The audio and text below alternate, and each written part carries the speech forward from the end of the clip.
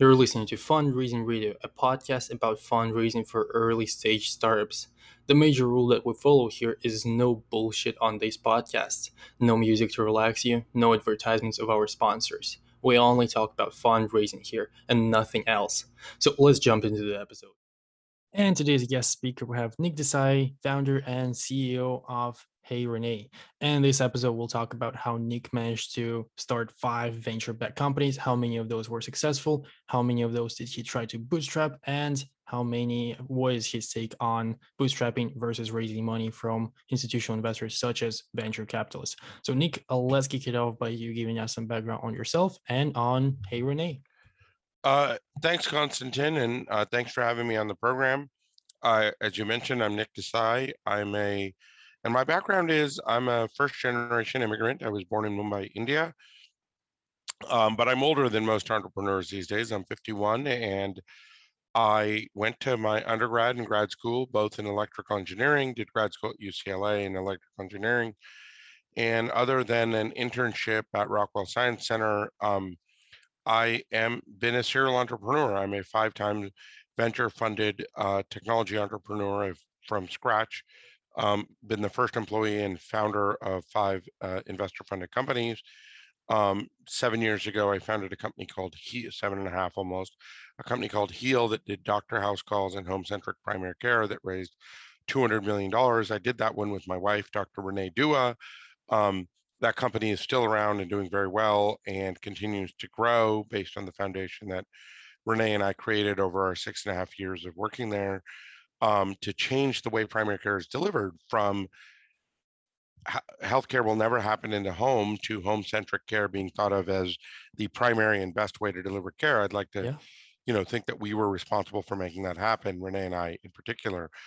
Um, we left Heal a little under a year ago to take a little breather and to do something new and innovative. And earlier, sort of middle of last year, we started this new company, Hey Renee, which is named after my wife, and I Nice. started with her, which is a digital care coordination platform for older and underserved patients to easily manage all aspects of their healthcare under one simple integrated tool. Mm-hmm. Um, and that's the background. Got it. That is quite an impressive background, especially props for starting Heal. I'm seeing that you have raised over $164 million, so that is Now it's quite impressive. over 200 million, and we Over really, 200 million. we really enjoyed building Heal. It was a great experience. We innovated things like we were the first solution with real-time eligibility verification for insurance, first solution with real upfront price transparency, the first in-network doctor house call provider where you could use your insurance to get a doctor house call 7 days a week.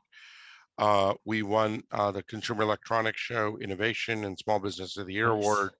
So we really enjoyed that and served a lot of patients with exceptionally high quality care, which of course is the most important thing. Absolutely. 100% it is. So let's start with something you've just mentioned in your introduction, which is the fact that you have just one job outside of being a actual founder, which is just one internship. Can you tell us a little more why you have decided not to go the path of working for corporates for a few years and then starting your own company once you have the connections, the finances, and more background knowledge in the field?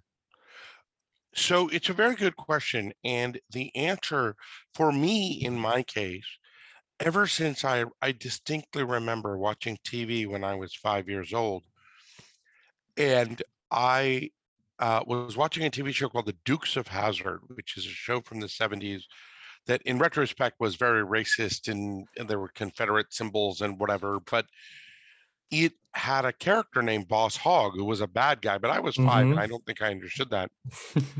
But he was the boss of this town. And I just grew up thinking, I want to be a boss. I want to have my own business. My father had his own business. My grandfather had his own business.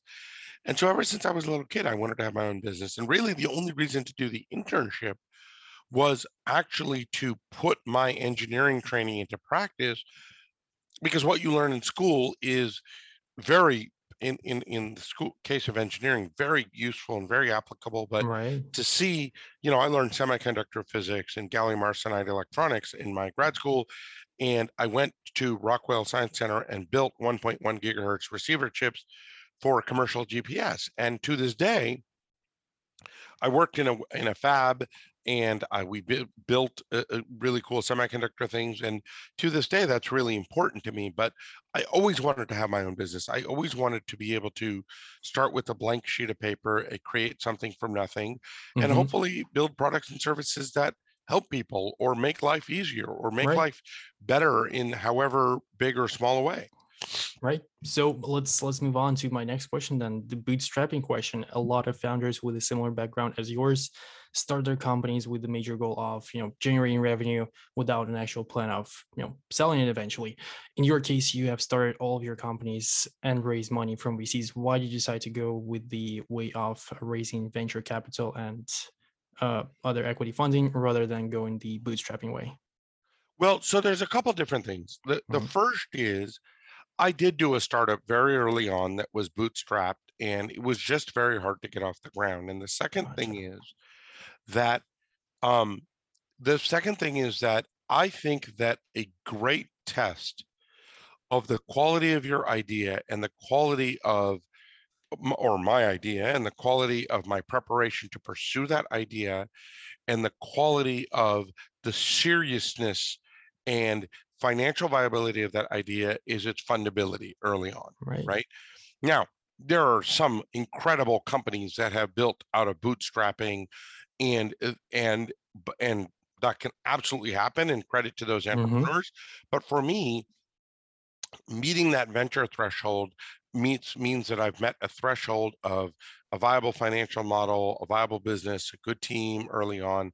Obviously, there's some work that goes in prior to funding, but I've had that opportunity, and now with a track record, the ability to raise money that um, that I think I can go faster. The other thing that I think is sometimes a bootstrap business, sometimes you make better decisions because of it. And the people who've done bootstrap companies own a lot more of their companies, and some of them are very, very, very, very wealthy Yeah. and do very well for themselves, have changed the world, and there are a lot of great examples of that. But Mark Cuban always talks about it, though now he's on Shark Tank. But in investing in other people's ideas. But the point of that is to say that sometimes it forces you to make bad decisions early, right? Right.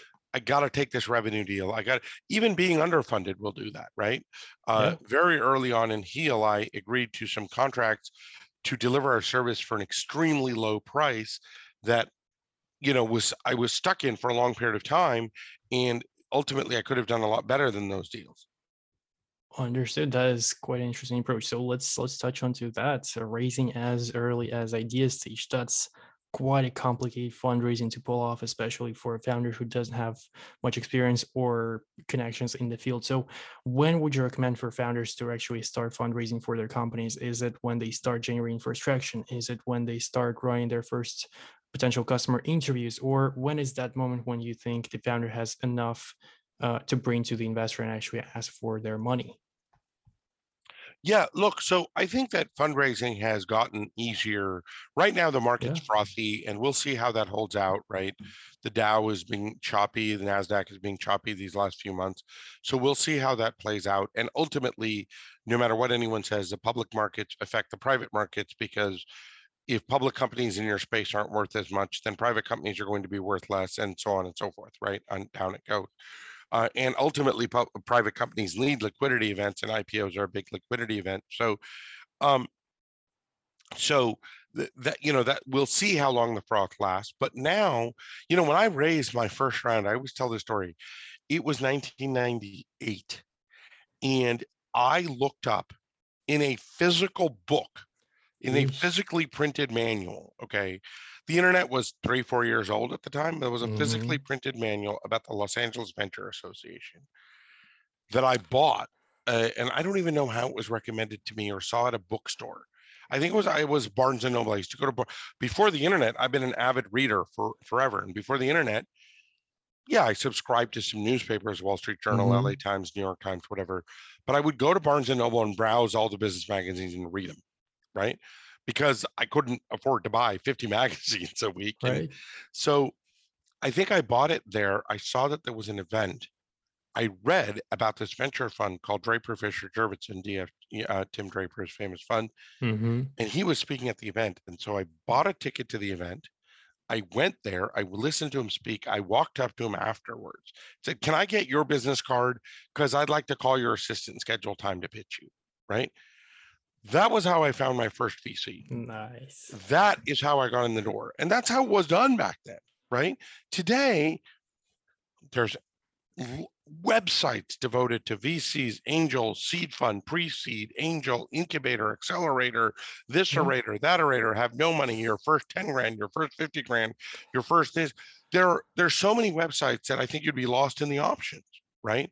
The number of tools available from the Y Combinators and the 500 startups and these kinds of incubator and accelerator models to angels and high net worth individuals and sites like Angel List that help you Mm-hmm. publicize to crowdfunding, right? To the what is a big crowdfund? I'm missing the name now. The crowdfund Republic. Kickstarter and GoFundMe and all these different things.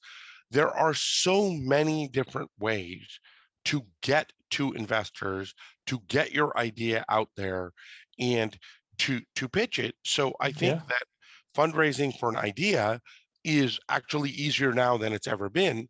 Um, I think that is, that is where I would that's what I would say is that it's easier now, and it doesn't mean that you can't do even fundraising for an idea is not never just an idea, right?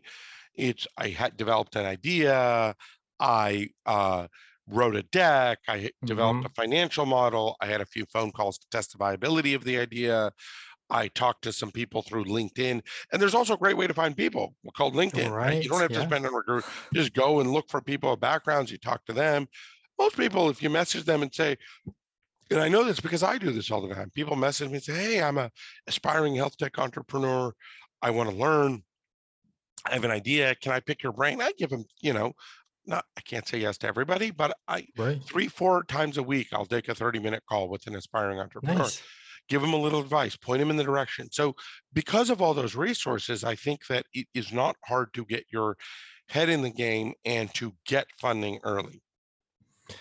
I would both agree and disagree here. Honestly, I think that fundraising now became so much easier that a lot of founders just start fundraising super early on, and eventually the investors get bombarded with this kind of extra early idea stages startups.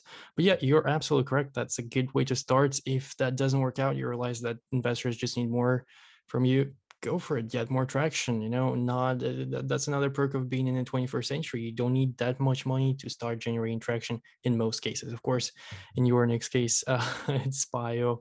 Everything related to the medical field is usually extremely expensive. So yeah, in that case, that might make quite a bit of sense.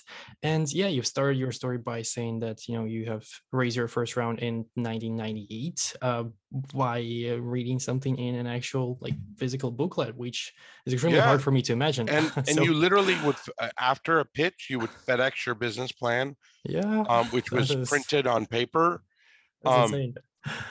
uh, So with that in mind, how did this industry obviously transform quite a bit? So moving forward to the current days, what was your approach to fundraising for Hey Renee? Because one of the reasons why I decided to invite you on Fundraising Radio is because you have raised from great investors such as Tau Ventures and Mucker Capital. Both of those I know personally, absolutely amazing investors. So how did you get in touch with those people? well, so the I just want to go back to your previous comment though to say something real quick, which is Sure. being funded does not mean having a good company Hmm. or a great company or a viable company, right? One of Absolutely the not. Tau Ventures told me they look at 2,000 business plans or 2,000 pitches to fund 10 companies in a year, Yeah. right? Some bigger VCs will look at 20,000 and fund 100 companies, but the point is the The same. ratio is still, right? A, now there's a lot more investors out there, and everyone wants to get into the venture game, and everyone hears Yeah. about the guy who the first 250 grand in Uber is worth $2 billion. Everyone hears those stories, right? Yeah. But let's say you get that check, that first check, that first quarter million, half million, million, 2 million, whatever. How many of those companies then go to the A round, then go to the B round, then have some kind of exit? You'd have to look at 20,000 companies to get to one, right? Two, maybe. Yeah. So just sometimes getting money puts a pressure on you in a way you're not ready for, and you don't deliver because when you talk to investors, you say, for this much money, I'm going to do that much. Mm-hmm. They expect some variance, some problem, and some hiccups. Any good investor does. Yeah. Um, but they do expect that at some point you will deliver, right? At some point, yeah. And if you don't deliver, bupkis, they're not going to be happy, and you won't get any more money, right? So in the case of how I raised additional capital, right? I'm sorry, how I raised capital from those investors at Mm-hmm. this point, the answer to that question is I'm just very, very fortunate in the building of Heal and the building of FitOrbit before that, and the companies I built before that, to have gotten to know and thankfully built a favorable reputation with investors as someone who has, as one of my investors said, I'm a visionary, right? Who has big ideas that can change the world, and Mm-hmm. B, the ability. There was a VC that contacted me recently that uses some kind of AI-based platform to look at a company in the seed stage and decide if it has the ability, decide the likelihood that it will get a B round up to the B round stage and get a funded B round Yes. based upon its early perform based upon who the founders are primarily. Mm-hmm. And I was very, very excited when they said you scored 97% in our scale, right? And they take anyone who has 85% or higher, and I was really excited to know that, right? Only because it's a reputation I built with Renee and our other co-founder in this company, Alexander Cohen. Um, and sometimes people hear that story and it makes them think. So let me just, sorry, to finish the thought. I was extremely happy. I knew Morgan Livermore from Quiet Capital when he was at Excel, and I wanted him to work with him, right? I knew Amit Garg from the venture community. I hadn't worked with him before, but I wanted to work with him. Mm-hmm. Pika and Mucker Capital are LA-based companies who I knew of.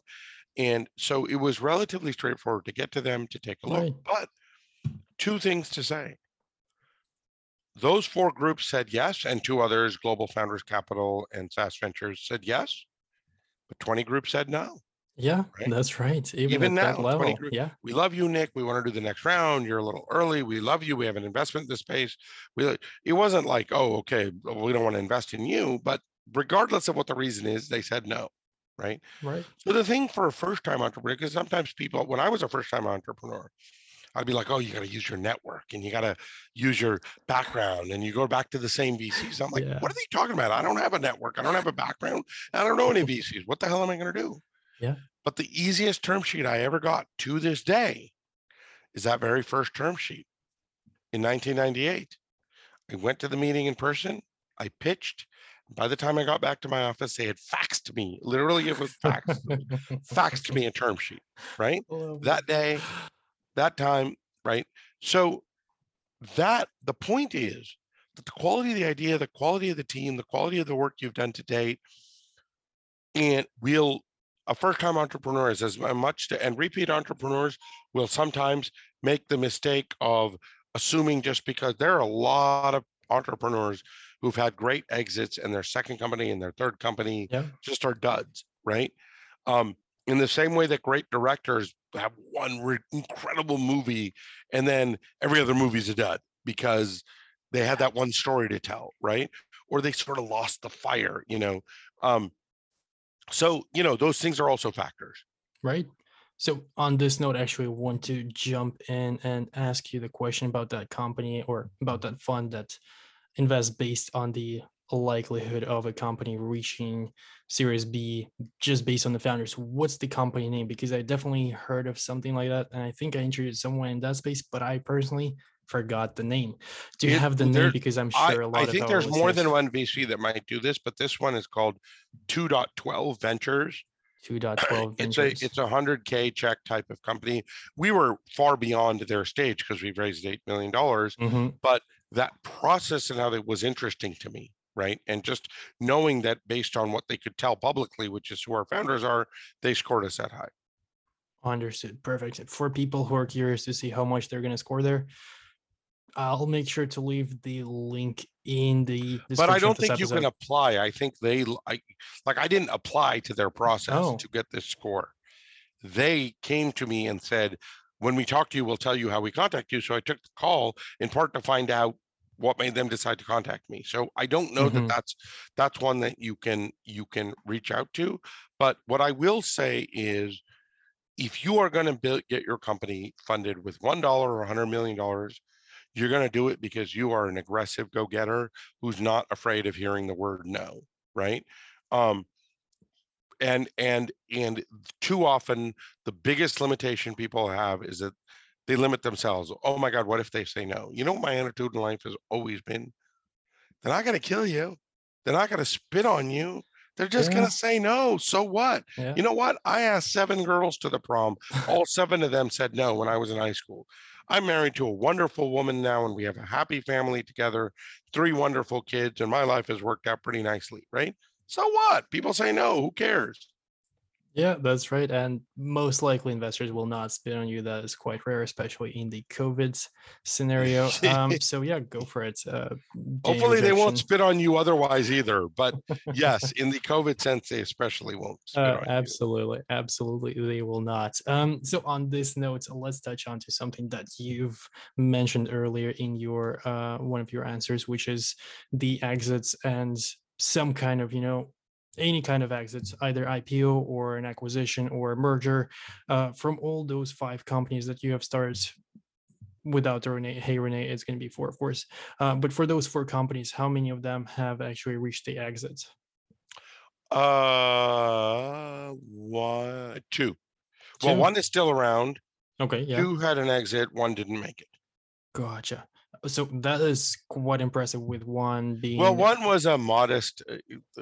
One of them was a pretty modest exit. It was better than dying, but it was it wasn't much better than dying. Exit better than dying. Those are But still exits, you know? but the thing I will say in that process is, when you are a founder, especially I'm an immigrant, it's sort of cultural that we think this way as Indian people. I'm an Indian person, but a lot of people think this way regardless of their cultural background, right? This is not restricted to Indian people, but we give a lot of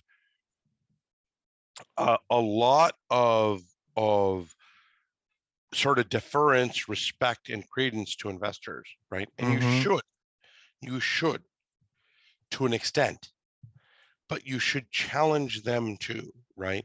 That company, and I won't say the name, that didn't have the great exit, we had an offer to be acquired for triple the valuation of our previous, double the value, sorry, between 2 and 3 times the valuation of our last round, Mm-hmm. 4 months after the round. It was a cash offer. It would have been a great exit. I personally would have made $15 million. Okay. Nice. And the investor said, no, it's not enough. And I Okay. would, but what they said is, Nick, if you're going to leave the company because we don't sell, then we'll sell. And I should have had the guts to say, I will leave the company, Right. instead of saying, no, I'm going to be loyal, like out of a sense of loyalty, right? That has happened another time. I've had a very, very favorable, incredibly favorable offer, hundreds of millions of dollars, right, from a publicly traded company. But that time I stood firm, right? And ultimately, whatever came to pass, without getting into details because there's so much confidentiality and stuff involved, turned out to be the right thing, right? But investors expect you to be the leader of your company. They are not going to Yeah, lead your company, but if you don't step up and lead your company, they will. they sure will. Investors love to do that, and leading the company from the passenger seat is kind of very fun for them to do. So let's briefly And go great. back to And that. part of the difference, part of the thing that you have to do, one of the things that is pounded into the minds. If you read any document about VCs, fundraising, blah, blah, blah, it's always optimized for the valuation. Even on Shark Tank, who can you get the best deal? Can you get the best deal? The only valuation that matters is the last one, okay, which is your exit or IPO price. Your early valuations don't matter nearly as much. The terms and the quality of the investors matter. Are you investing in people? Are people investing in you that will say, I'm investing in Nick, and if he makes bad decisions, I'm not if I do something crazy or criminal, whatever, but if I make bad decisions, I'm going to bet on him. And if he makes good decisions, I'm going to bet on him, right? Versus I'm betting on this Nick and this idea, but I have my own ideas about how this should go and whatever. And are they going to override your judgment and your opinions, right? Because and that's important because you might think, oh, this term sheet is at a $50 million valuation, but this term sheet's at a $100 million valuation. Well, $100 million better. But if you get an investor who then lets you sell the company, so you make so much money, right? That later, or you have such great success later, or you enjoy the process more, then it was worth it, right? So it doesn't matter what your first valuation is, it matters what your last one is. And it's really important to keep in mind. I'm gonna slightly disagree with you here. I think that valuations early on do matter because some founders go for too high of a valuation and eventually struggle to raise for years, and some founders go for too low a valuation and end up with 4% of their own company at the exit. So something to watch So out for sure. But before you jump in, one more question about what you said earlier, which is investors allow you to sell the company, which is very interesting statement. So when you say that whether the investor allows you to sell or not, what do you mean by that? Do the investors in your case have the right to prevent you from doing something like that? no, so I think the two thoughts are related. Yes, valuation matters. You shouldn't sell too much or too Right. little. If you command too high a valuation early, I wasn't saying it doesn't matter, but the quality of the investor also matters very, very much. You're Absolutely. right. We're saying sort of two different sides of the same thing. But the thing about selling is if at some point a company will get big enough that you as a founder, Renee and I were too, you don't have control over your board of directors, right? Mm-hmm. Whether it's me and a co-founder, you don't have control over your board, right? And if you don't have enough independent board members, and if the investors control the board, or you've given up a controlling interest in your company, these are things to keep in mind. But also, what is there to keep in mind is that you have to there's some betting and some guesswork you're going to have to do, because Mm-hmm. at some point it is very unlikely that you will build a huge company while controlling the board and controlling a majority of the company, That's right? right. To raise enough cap, because investors want to put on good controls, because there have been too many examples, some of them criminal, like Theranos, right? Yeah. And where there's been so much hype and demand that they let the founder have whatever they want. Oh, you can have board control, and you can have super majority voting, and you can have this, and you can have that, and you can have whatever. And then they end up with literally a crime on their hands, right? And what do, right?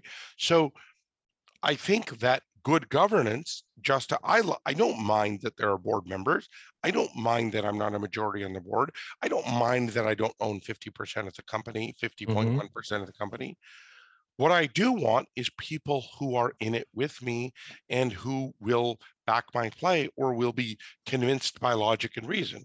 It's not right because I said so, but it's also not right because they said so. Right. That's a way to look at it. And by the way, for people who are curious to listen more about how the board seats work and how the investors can actually control your company or not control your company, definitely check out the episode that we've just released by the time this episode will go live. So, on this note, let's move on to the very, very last question of today's episode, which is a call to action. So, Nick, what do you want the listener to do as soon as this episode is over? What I want listeners to do as soon as this episode is over Yeah. is, if you're at all interested in the health tech space and you're an engineer or a product person and can help us with growth and business development, visit our site, which will be in the links below, and is at heyrenee.co. It's super easy, HEYRENEE.co, right? Right. If you are an entrepreneur, pursue your dreams, go chase them hard, chase them smart. And if you connect with me on LinkedIn and if you give me a passionate reason why, I might take the time to help you if I have the time. I Absolutely. work. I do this full time. I have 3 young kids at home, and Yeah. obviously my wife, and I wanna be there for my kids, so I balance my time. Um, Lovely. uh, uh, but but, I do try to help people. It's my way of giving back. Awesome. Lovely. In that case, I'll make sure to include the link to Nick's LinkedIn in the description of this episode. Of course, there's going to be a link to Hey Renee and probably a few other links, which I'm not sure what they are going to be yet, but that's going to be my call to action. Check out the description of this episode. And as always, have a good day.